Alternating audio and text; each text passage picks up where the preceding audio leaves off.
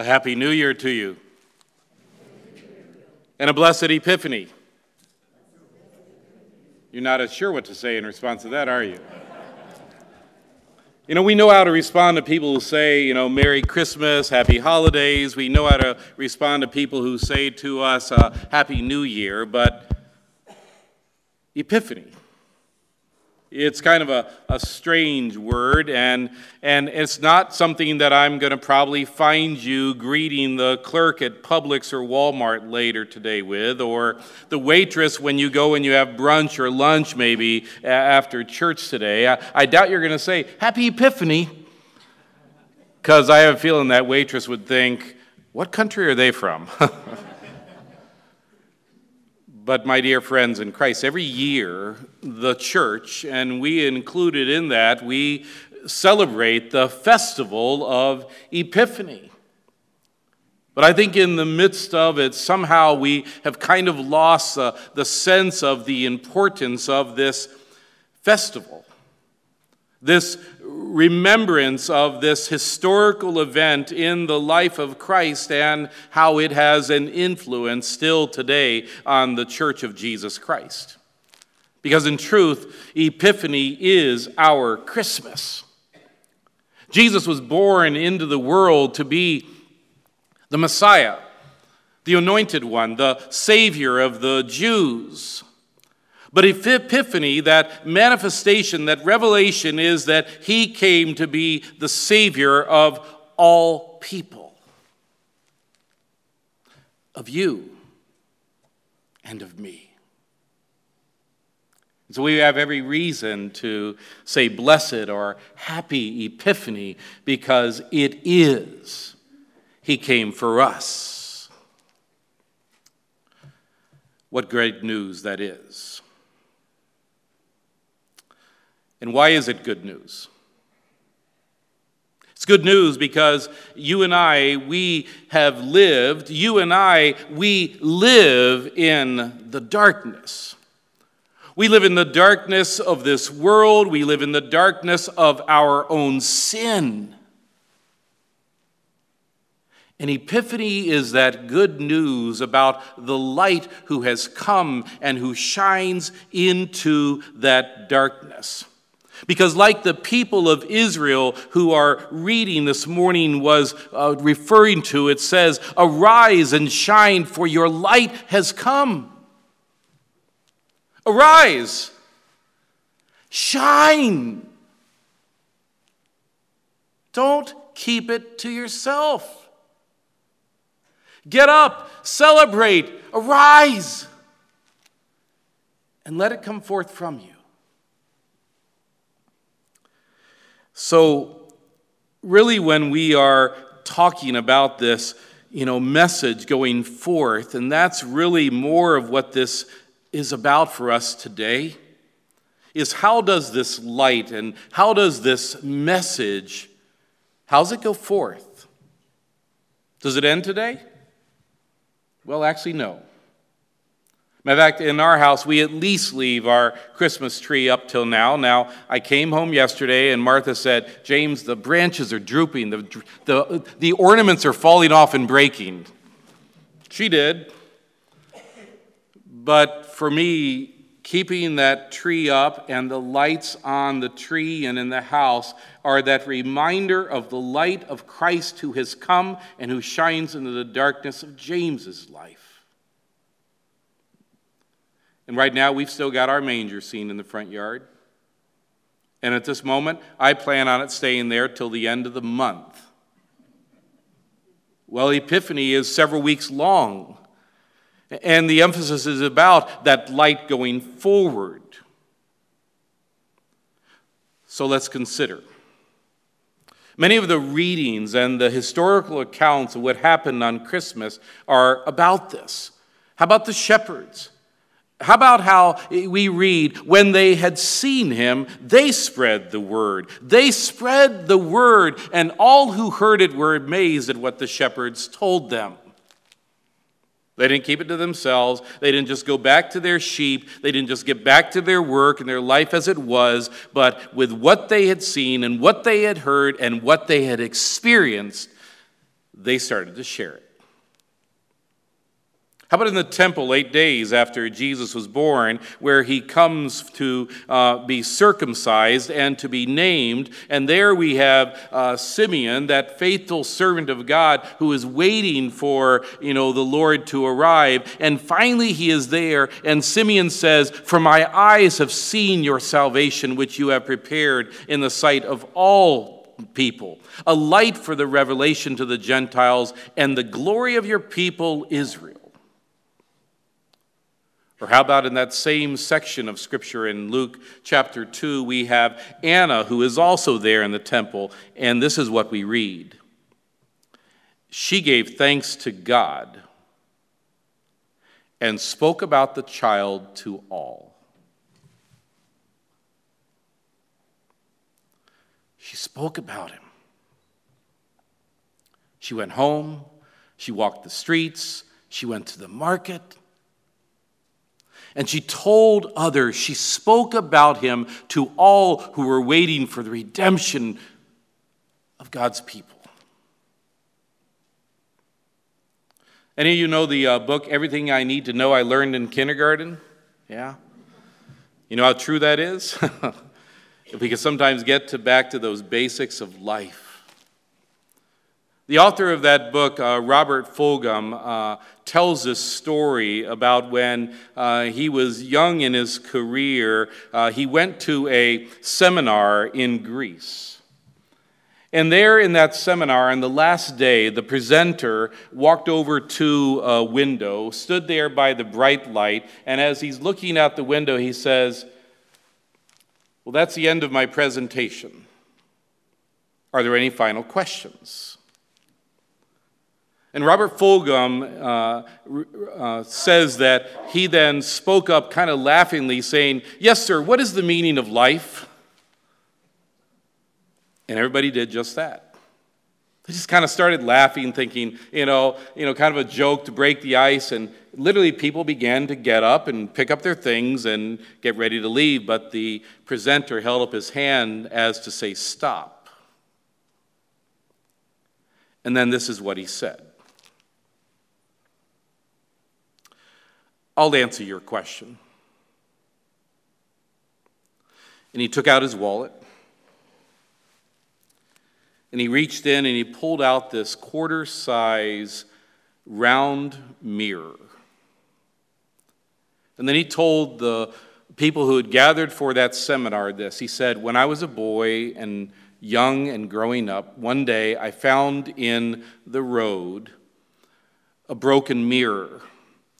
And there are pieces of the mirror scattered all over the road." And he said, "I began to search and to look to see if I could find all the pieces and put it back together." But he said, it was impossible. So he said, I kept the largest piece that I could find.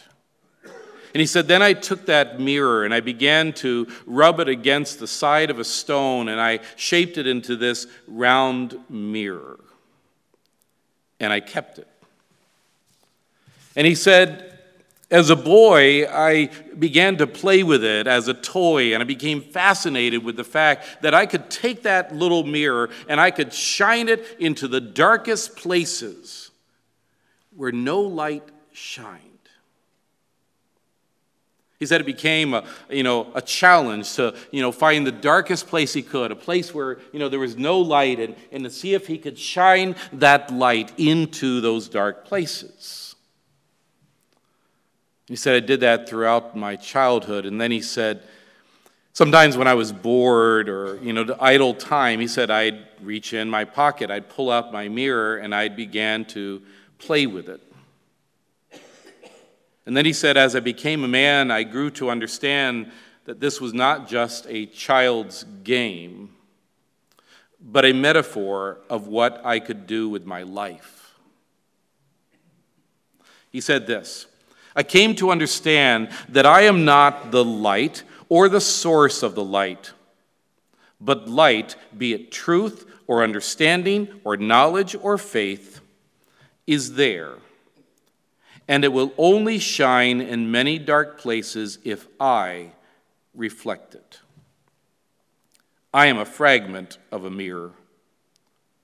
whose whole design and shape I do not know. Nevertheless, with what I have, I can reflect light into the dark places of this world, into the dark places of human hearts, and change some things in some people. And perhaps others seeing it happen will do likewise. This is what I am about. This is the meaning of life.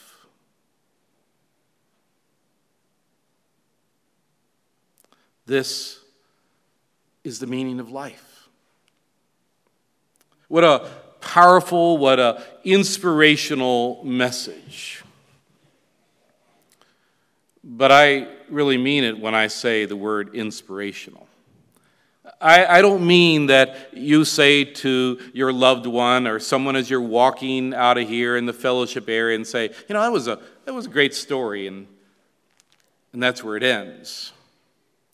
Inspirational as in it becomes part of you. You carry that message with you. It influences you. It molds you. It shapes you. Inspirational. That light that you received in the waters of your baptism, that light that we continue to receive and have nourished in us as His Word comes to us, as we read it and we hear it, to be inspired.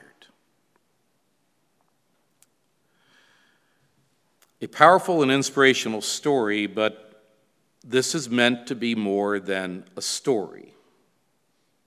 Likewise, our lives are meant to be more. The truth, Epiphany has much to say about the meaning of life. You and I, we know what darkness is like. We know the darkness of our sin. We know the darkness in this world that is around us. But we, my friends, have experienced the light and the life of Christ. As such, the meaning of our lives is to be like the shepherds, like Simeon, like Anna, like that mirror that this facilitator held on to all those years of his life. I can't help talk about this light without thinking about Paul's words that the Lord gave him in Ephesians chapter 5 when he says this to us. For you once were darkness, but now you are light in the Lord. Live as children of light. Be very careful then how you live, making the most of every opportunity. You get it? As we gathered here again today, like I hope in a sense you somehow do in your own personal prayers, but we began with confession and we gave the Lord our sins and He took them away. He forgave them. He took our darkness away. We once were in darkness. Now we are light. We are filled with the light of Christ in that forgiveness. And He says, be very careful then how you live, making the most of every opportunity. Far too often, one of the things that is running through my mind when we have a silent time for our confession and worship is I'm reflecting upon the missed opportunities in my life. But they're there. Friday, I went to lunch with a pastor friend of mine, and we were sitting out back on one of those beautiful afternoons we had in the patio. Nobody else was back there at this place over on Highway 44, and the waitress comes, and we introduce ourselves to her, and before we knew it, we knew that she had moved here in October from Pennsylvania, Philly. She had 5 children, and the reason she moved here was because her oldest child was pregnant with her first grandchild. And she wanted to be there to support her, help her, love her. The next thing was, would you pray with us? And she held our hands and we prayed. Now, it's a great example of being that light, right? But there are far more examples that I have in my life where I've not even remembered the waiter's or waitress's name, or given them the opportunity to say, hey, you're going to be serving us tonight, and we wondered if we could serve you somehow in prayer. Listen to Paul's words. Make the most of every opportunity. You have families, loved ones, friends, neighbors. And at times you and I, we become aware of circumstances and situations. And we kind of keep that in our heart to ourselves and wait for them to maybe say, hey, what do you think? Or could you help? I believe the Lord here is saying to us again, be careful then how you live. What? Make the most of every opportunity, because you may not have it this afternoon or tomorrow. Be that light. Shine that light into that darkness that the light has not yet reached. My friends, that's why we as a congregation are working on this 2020 vision. This isn't meant to be just some written document that ends up on the shelf or in a file somewhere. It's meant to be, that which is engraved in our hearts and our minds, that we can picture and envision what the future looks like, what God's will is. How many little ones are going to be walking in the doors here? How many are going to fill the rooms of the Early Learning Center? How many new baptisms are we going to see? How many junior confirmations? How many adults are going to finally say, I never got it until now? Let your light shine.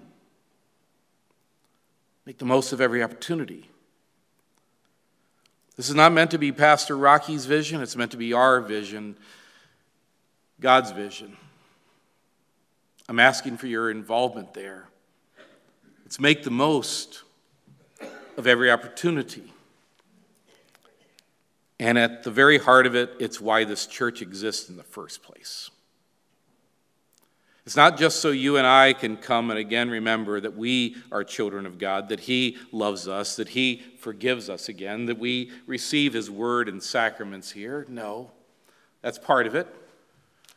But if that's it, we're missing it. You are the light of the world. He says, you will be my witnesses. You'll shine my light. That's why we're here. And my friend, this is the meaning of life, to honor and to worship our Lord and to shine His light into the dark places. Amen.